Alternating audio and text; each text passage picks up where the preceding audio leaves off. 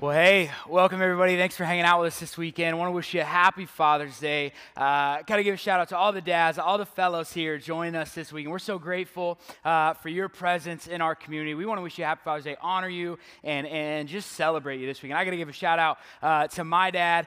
Here's a picture of my pops and I. Dad, I love you. Thank you for everything. He introduced me to everything good in life. Sports, Chris Farley, you two, and Jesus, of course. So I'm grateful for you, Dad. Thank you. But hey, I wanted to start off having a little fun. I want to look at some of the greatest dads of all time, the GOATs of dads, TV dads, that is. So I'm going to pit some of them against each other. I want you to just let me know who you're taking. All right, head-to-head battle. Here we go. Starting off, throwing it back. Andy Taylor from Andy Griffith versus Ward Cleaver from Leave It to Beaver. Who you got? Let me know.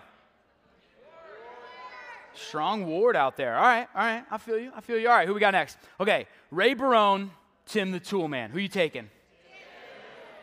Wow, strong Tool Man vibes out here. All right, what's next? Okay, we got Danny Tanner, Full House, or Carl Winslow, Family Matters. Carl, Danny, Carl. Carl really showed us what patience looks like, the fruit of the Spirit, patience, dealing with Urkel. So I say we got to give it him. Hey, we're gonna a little newer. We got Phil Dunphy, Modern Family, and Jack Pearson. This is us, dude. Jack Pearson, man, come on, that's Stash though. All right. Next up, throwing it back, we got Frank Costanza versus Uncle Phil. Who you got? Gotta go Uncle Phil, man. Gotta go. All right, last one.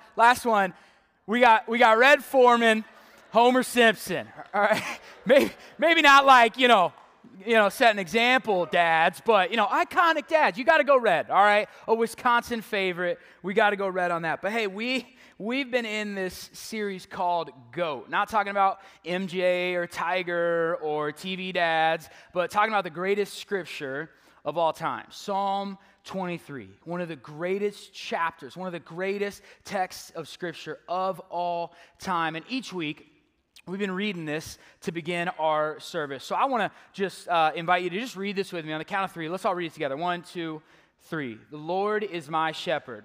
I lack nothing. He makes me lie down in green pastures. He leads me beside quiet waters. He refreshes my soul. He guides me along the right paths for his name's sake.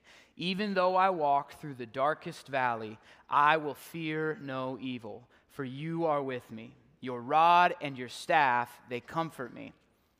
You prepare a table before me in the presence of my enemies. You anoint my head with oil. My cup overflows. Surely your goodness and love will follow me all the days of my life, and I will dwell in the house of the Lord forever. What a good passage of Scripture. Psalm 23. This week, I want us to focus on verse 3, which says, He guides me along the right paths for His name's sake. I like how the ESV says it. He leads me in paths of righteousness. Or how Eugene Peterson translates it in the Message, He lets me catch my breath, and then He sends me in the right direction.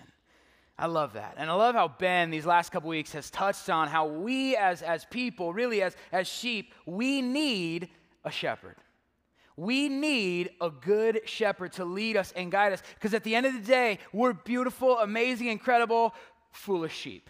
And we need a good shepherd to protect us, to watch over us, and to guide us. And I believe that woven within this short verse 3, He leads me in paths of righteousness for His name's sake. I believe that within this sentence are 3 invitations from God, from the good shepherd Himself. And so I just want to jump through these with you this morning. The first one says that I think there is an invitation to relationship. There's an invitation to relationship. We see this in the part of that verse that says, He leads me. God is inviting us to a relationship. And this is not a threatening command, but rather a gentle, beckoning invitation to an intimate relationship with Him. This isn't like leading a prisoner to their cell. This would be like a safari tour guide taking you on the craziest adventure, showing you everything you want to see. This is a joyous leading, accompanied by an expectant follower. So many of us, when we think of God as ruler or leader in our lives, that God has wanting to lead us and take us in the right direction, we confuse the phrase shot caller with shock caller. We think when God says, hey, I want to be the shot caller of your life, I want to call the shots, I want to lead you, we think what he's really saying is shock caller. We think that God as leader wants to be a shock caller. This term, shot caller, it's originally a military term that would be used for a good marksman who could set the target for everybody else. So they would be able to call their shot. If they were skilled enough, they could call their shot. Think of Babe Ruth or the great Hambino, right? Calling their iconic home run, right? This is a marksman calling their shot. So I wanted to test this out. So I brought my trusty pistol here. Brought this bad boy, my Nerf gun, and we're going to test this out. I'm going to practice my marksman skills, call my shot, all right? I'm calling my shot, Pewaukee, okay? That's where we're going, sideways, because I'm gangsta like that. And, oh, nice. Oh, all right, not quite. Hey, I need a good marksman, all right? I need a good person to set the target and to lead me and say, hey, this is where we're going. Right, we need this guide, and it's not like this commanding or demanding an overbearing ruler. God is setting the target. He's saying, hey, follow me. Hey, I know the place to go. I know the right direction, but we confuse shot caller with shot caller. And if I brought a Nerf gun, you know I had to bring out the shot caller. So we think so often, this is off, right? We're good? We're just thinking, okay, all right, thanks. We think that when God's like, hey, let me call the shots, I'm going to lead, you follow me. We think, so many of us, we confuse that with a shot caller to our lives. And we think that God wants to put this on, and we've got actual parameters here, right? I got to stay in the shot for our fam over at Pewaukee. So if I go past this boundary, I got to stay right, hovering the line, and I can't go past it, or else, right? No, I'm just playing. Nothing. But I got this boundary over here too, and we think that a relationship with Jesus is just a shot collar. That God is just waiting for us to slip. He's just waiting for us to cross the boundary. He's just waiting for us to veer off the path so that he can zap us, so that he could just strike us down, so that he could shame us or punish us or yell at us. But let me encourage you with this. Jesus is not waiting for you to fail. He wants to walk beside you because you will fail. Jesus is not standing, hovering over you with the control in his hand, waiting to zap you when you make a mistake. He's saying, no, I want to walk beside you because you are going to fail. You are going to mess up. I'm not going to leave you in that. I want to walk alongside you. He's inviting us to a relationship. And he's saying, hey, just trust me. Follow me. I know the way. I have the right path set for you. I have plans for you. I know your heart. I have your best intentions in mind, right? I'm going to take care of you. I'll guide you. I'll take you on the right path if you'll just follow me. If you'll enter into relationship with me. And unfortunately, so many of us, we confuse shot collar with shock collar. Or we confuse religion and relationship. You see, religion says do this, got to do that, got to meet this criteria, got to be this good. Relationship says, hey, just step into this with me. Let me walk alongside you. We'll figure it out as we go. Right? I want to show you the right path. I want to get you there, but it starts with a relationship. And for a second, if I could just speak to those of us who maybe you have a hard time viewing God as a good shepherd or a good father. And maybe that's because of your own relationship with your parents or your father or lack thereof. And so maybe it's easy for you to sometimes just project those feelings onto God. And I get that. And so often, right, we project that. And if you have that relationship, it's hard for you to see God as this loving, caring shepherd when he says, hey, I'm a good father. But let me encourage you that you have a heavenly Father who is wild about you. He's crazy in love with you. He thinks you're incredible. And I know that may not fill the physical void, but he's there and he cares about you. And every time you do something, he's cheering you on. He's encouraging you. He's saying, hey, great job. I'm so proud of you. And every time you slip and maybe you go past the boundary or you go off the path or you go on the wrong path, he's not there to reprimand you or to shame you. He's there to say, hey, buddy, hey, sweetheart, let me lead you in the right way. It's going to be okay. He's inviting us to a relationship. The second invitation is an invitation to righteousness. An invitation to righteousness. He leads me in paths of righteousness. He leads me in the right paths, right? And this word righteousness sounds like just a big churchy word, right? Righteousness. It's nice and churchy, but really what it's getting at is right paths, the right things, going in the right direction, doing the right things, honoring God, living a life that is right, that recognizes what God has set, and is saying, hey, I'm going to go this way, living in accordance to what God has set. And as we've been talking about these goats, the greatest of all time, athletes and singers and actors, all these incredible, legendary, iconic people, I started thinking about people who fell short of that, what I would call would have been goats. Right? We all can think of somebody, whether it's a celebrity, a pop star, or an athlete who they were on the cusp of greatness. And we never really got to see what they could do. We never really got to see their full potential, whether it was something that they did or things done to them. We missed out and we didn't get to witness all that they could do, the would have been goats. There's this kid from my hometown, and he was a few years older than me, and he played football at one of the local high schools, and this dude was insane. I mean, every Friday night after the games, on the news, they'd be showing his highlights, whether an interception, break free for a touchdown, 100-yard kick return. It was crazy. The guy was unbelievable. He led his team senior year to a 13-0 record. They ended up winning the conference championship for their division. He won San Diego Player of the Year, and he ended up winning the Hall Trophy Award, which is the U.S. Army Player of the Year. Pete Carroll, the head coach now of the Seattle Seahawks, when this kid was a freshman, Pete Carroll, while at USC, was recruiting him, was trying to get this 14, 15-year-old kid to come play. He was that good. Lane Kiffin, Coach Kiffin, referred to him as the next Reggie Bush. He said, this guy's going to be the next Reggie Bush at USC. He ended up committing on scholarship to go play at USC, but failed drug test,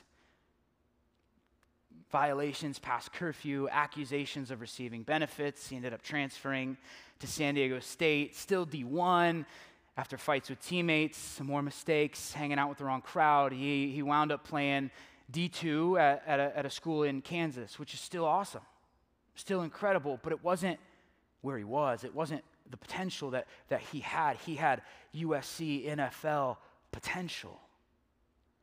But Coach Carroll, a few years later, now coaching the Seattle Seahawks, gave this kid a call. He never made the NFL. He never became this big star. You've never heard of him. You've never seen him play on Sundays. But Coach Carroll called him and invited him to join the practice squad. He said, hey, I want you to come join the practice squad. We'll give you a shot. Because Coach Carroll, right, he recognized the mistakes that were made and the things that happened, but he didn't see him for what he did. He saw him for who he was. And he saw him for what he could be. And he gave him a shot. And it reminds me so much of the author of this psalm, King David, who wrote Psalm 23. Maybe you've heard of King David, the little shepherd boy who defeated Goliath. Maybe you've seen the VeggieTales documentary on that. But he defeats this guy, this giant, and then he's this gifted poet, and he's so good at crafting these songs and these words, and the man can really just slap the harp, man. I mean, he's a good harp player. Like, who's still playing the harp these days? Let's make that cool, right? Can we bring the harp back? Like, when was the last time somebody's like, hey, that new Taylor Swift song, that harp solo goes crazy, bro. Like, you're not hearing that, all right? Like, hey, check out my harp music on Spotify. It's awesome. Like, no one's saying that. Let's make the harp cool, all right? That's all I'm trying to say. So David, right, he's got these incredible feats, but he's also got these brutal failures.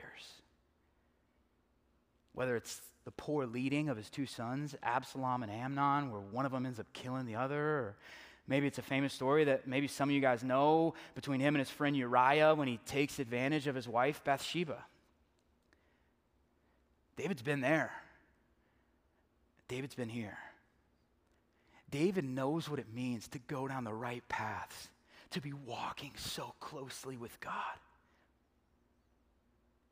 And he knows what it means to go down the wrong ones, to feel so distant, to feel so shamed, to feel so afraid, to feel so dark. He knows what the path looks like. He knows the right one and he knows the wrong one. But before and after these brutal mistakes, David is referred to as a man after God's own heart. A man after God's own heart. That's the highest compliment. And he's called that before and after. Why? Not to excuse anything that David did by any means, but to show that righteousness is not something we earn on our own accord. It's not something that we can get based on what we do. Righteousness is a gift from God, freely offered to us. It's not something we can earn. We have this gift offered through Jesus. Charles Spurgeon said the greatest enemy to human souls is the self-righteous spirit which makes men look to themselves for salvation. I love how Romans 5 says it, starting in verse 18. Therefore, as one trespass led to condemnation for all men, so one act of righteousness leads to justification and life for all men. It's comparing Adam in the garden, who led us, we're all sinners through that moment. But Jesus changed that. The new Adam gives us a new opportunity, right? It says, for as by the one man's, Adam's disobedience, the many were made sinners. That's us. So by the one man's obedience, Jesus, the many will be made righteous. Now the law came in to increase the trespass, but where sin increased, come on, grace abounded all the more, so that as sin reigned in death, grace also might reign through righteousness, leading to eternal life through Jesus Christ our Lord. So let me encourage you with this. If you feel like you've made irredeemable mistakes, if you feel like you have headed down the right path, if you feel like you have gone past the boundary that you were supposed to, if you feel like you're on the right path, but you're just hanging on the side of the cliff, begging God for redemption, let me encourage you that righteousness is not something you have to be burdened down to earn. The grace and love of Jesus is freely offered to you. Right paths is not a place that you'll get to with your own strength and your own good deeds. Right paths is a place that the Good Shepherd wants to take you. It's where He's leading us. It's where He's taking us. Yes, we need to get on the right path. Yes, we need to follow Him. Yes, we need to be obedient. But He said, hey, righteousness, I did it for you. I want to give it to you. Will you follow me? Righteousness can be yours. See, He's not just the shepherd of your good days. He's the shepherd of your bad days. He's not just the shepherd on the green pastures. He's the shepherd when you're in the valley. He's not just the shepherd when you're on the good path. He's the shepherd when you've fallen off. He's not just the good shepherd of the 99. He's the good shepherd of the lost and wandering one. He is our good shepherd. God's grace is not based on what you do, but what He's already done for you. So may righteousness, may it be something that we receive. May it be something that we step into. May it be something that we strive for, but not as a tiring goal, but as a response to His love. Let right paths be a place that He lovingly leads us. The final part of this text says, for His name's sake. And I believe that this is an invitation to release.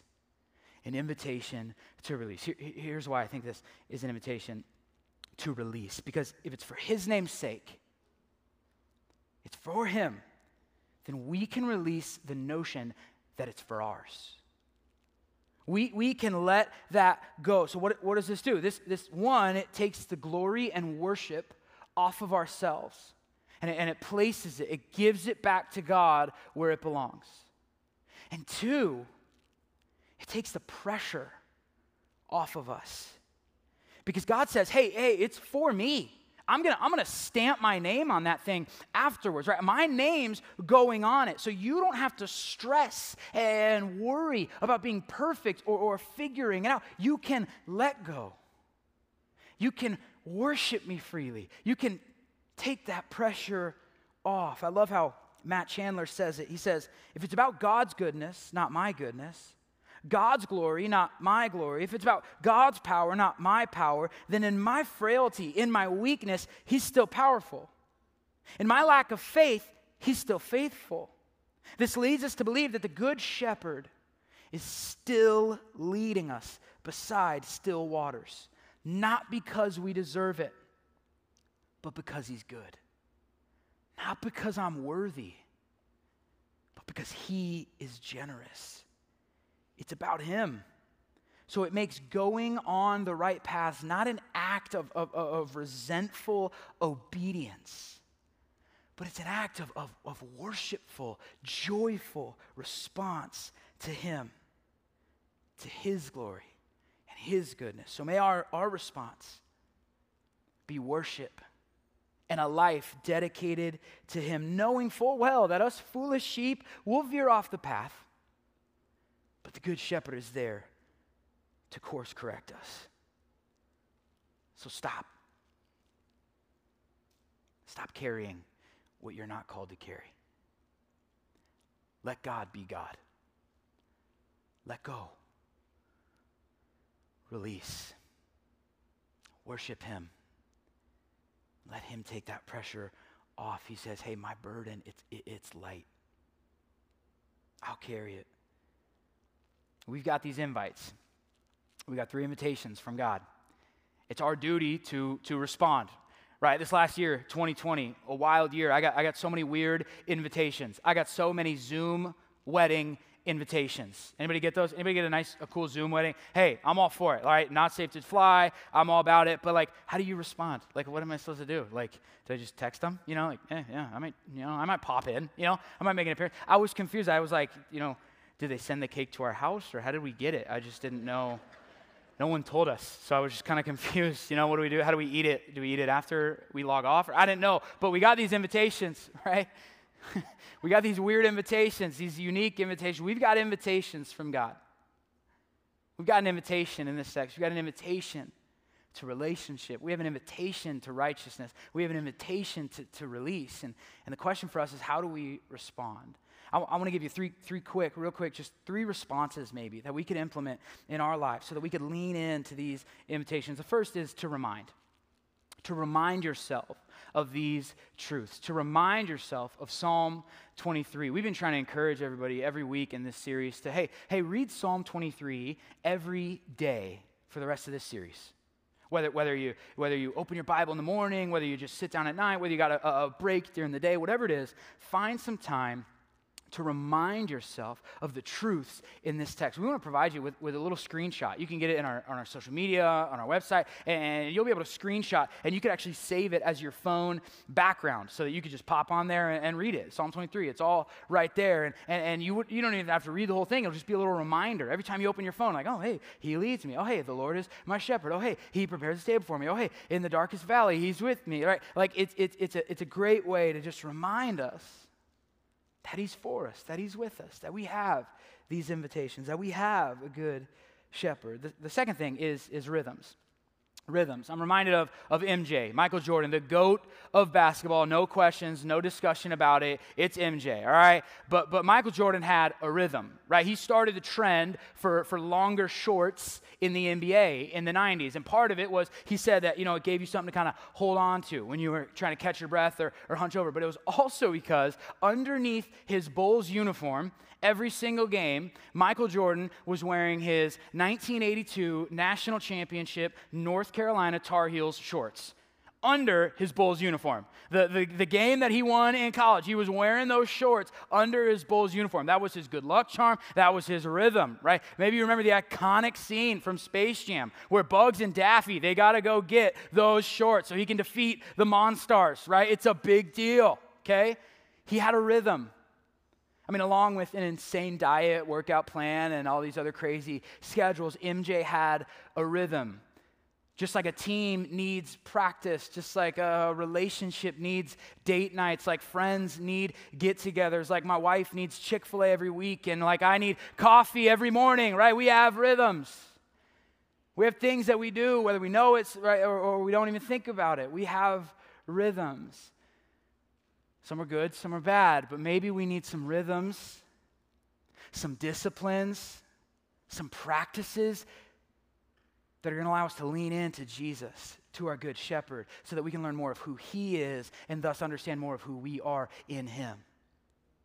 We need rhythms so that we can learn the shepherd's voice. We need rhythms so that we can be in his presence. We need devoted time with God to center ourselves, to build that relationship, to grow, not just knowing more of him, but actually becoming more like him so it surfaces itself in our lives and floods out to the people we encounter. And lastly, rest. It'd be foolish of me to not mention Ben's message from last week. If you miss it, you can watch it on our website, but it's all about rest. I mean, the beginning of Psalm 23, verse 3, he leads me in paths of righteousness for his name's sake, but how that starts is he restores my soul. Doesn't it change the meaning of that verse just a little? It adds a little more. Ready? He restores my soul. He leads me in paths of righteousness for his name's sake. The whole text is about a shepherd fighting for, protecting, taking care of, leading, and guiding his sheep to rest. Granting his sheep peace. That's what it's all about. See, rest, what it does is it teaches us to trust God. Right? Because if we're practicing a Sabbath, right, as the Bible says, or a day off, or time off, what it's doing is it's challenging us to believe that it's not about our own strength, it's not about our own power, it's about God's. And it allows us to believe, hopefully, that, hey, I don't have to worry because God's working. I can take some time off. I can maybe leave something on my to-do list today. I can maybe take a day off. I can maybe forget to do that thing. I could breathe a little easier knowing that, hey, God's got this. Not in a, I'm going to take a day off and be lazy, not to be a bad worker at all, right? Work hard, but believe that, hey, it's not about our own strength. It's not on our own accord, but it's by God. And we rest in that. This challenges us to believe and fight the raging current of our culture that says you need more hours, you got to clock in more time, you can never take a day off, you're climbing the ladder, it's all about you. But rest allows us to lean into the presence of God. It allows us to lean into this relationship, to wisely and joyfully follow his leading, to trust fall into the shepherd's arms and believe that rest gives glory to God, that takes the pressure, the plague of productivity and the purpose off of our doing and onto God's goodness. So let him lead you. Let him lead you. Whether you're on the right paths, continue to let him lead you. Whether you feel like you're just hanging on, let him lead you. Whether you're on the wrong path, let him lead you. Whatever voices you're listening to, not yourself, not culture, not other people, let him lead you. And I promise you, he'll take you the right way. I promise you, he'll lead you in paths of righteousness. You'll find joy, you'll find peace, you'll find strength, you'll find community in following him. I want to close with Psalm 23. I want to read it again, but I want to read Eugene Peterson's paraphrase of Psalm 23. I love how he rephrases it. He says this, he says, God, my shepherd, I don't need a thing. You bedded me down in lush meadows. You find me quiet pools to drink from. You're true to your word. You let me catch my breath. And you send me in the right direction. Even when the way goes through Death Valley, I'm not afraid when you walk at my side. Your trusty shepherd's crook, it makes me feel secure. You serve me a 6-course dinner right in front of my enemies. You revive my drooping head. My cup, it brims with blessing. Your beauty and your love, the good shepherd, God, Jesus, he chases after me. He chases after you. Every day of my life, I'm back home in the house of God for the rest of my life. Let this be our prayer and anthem for our lives. Would you pray with me? Heavenly Father, God, we thank you for how good you are. God, we don't deserve it. Matter of fact, we're not even worth it. But you, as a good shepherd, says, hey, you don't have to be. And we thank you for that. We thank you for your generosity. We thank you for your grace. We thank you for righteousness. We thank you that you, creator of the universe, God Almighty, wants to have a personal, intimate relationship with each of us. God, it blows my mind. And so, God, may our response be a life full of worship. May it be a life full of pressure-free, loving and following you. And God, if there's anybody here today, whether they're in person, whether they're hanging out with us online, God, I just pray that you'd speak to them. If they've gone off the right path, God, I pray that you would give a gentle whisper, a gentle tug, a loving course correction in their lives. God, would they know that even on that path, that you're still there for them? That you're still with them. That even in the darkest valley, God, we will fear no evil, for you are with me. God, we thank you for your invitations. I pray that you'll stir something in us that'll respond to these truths.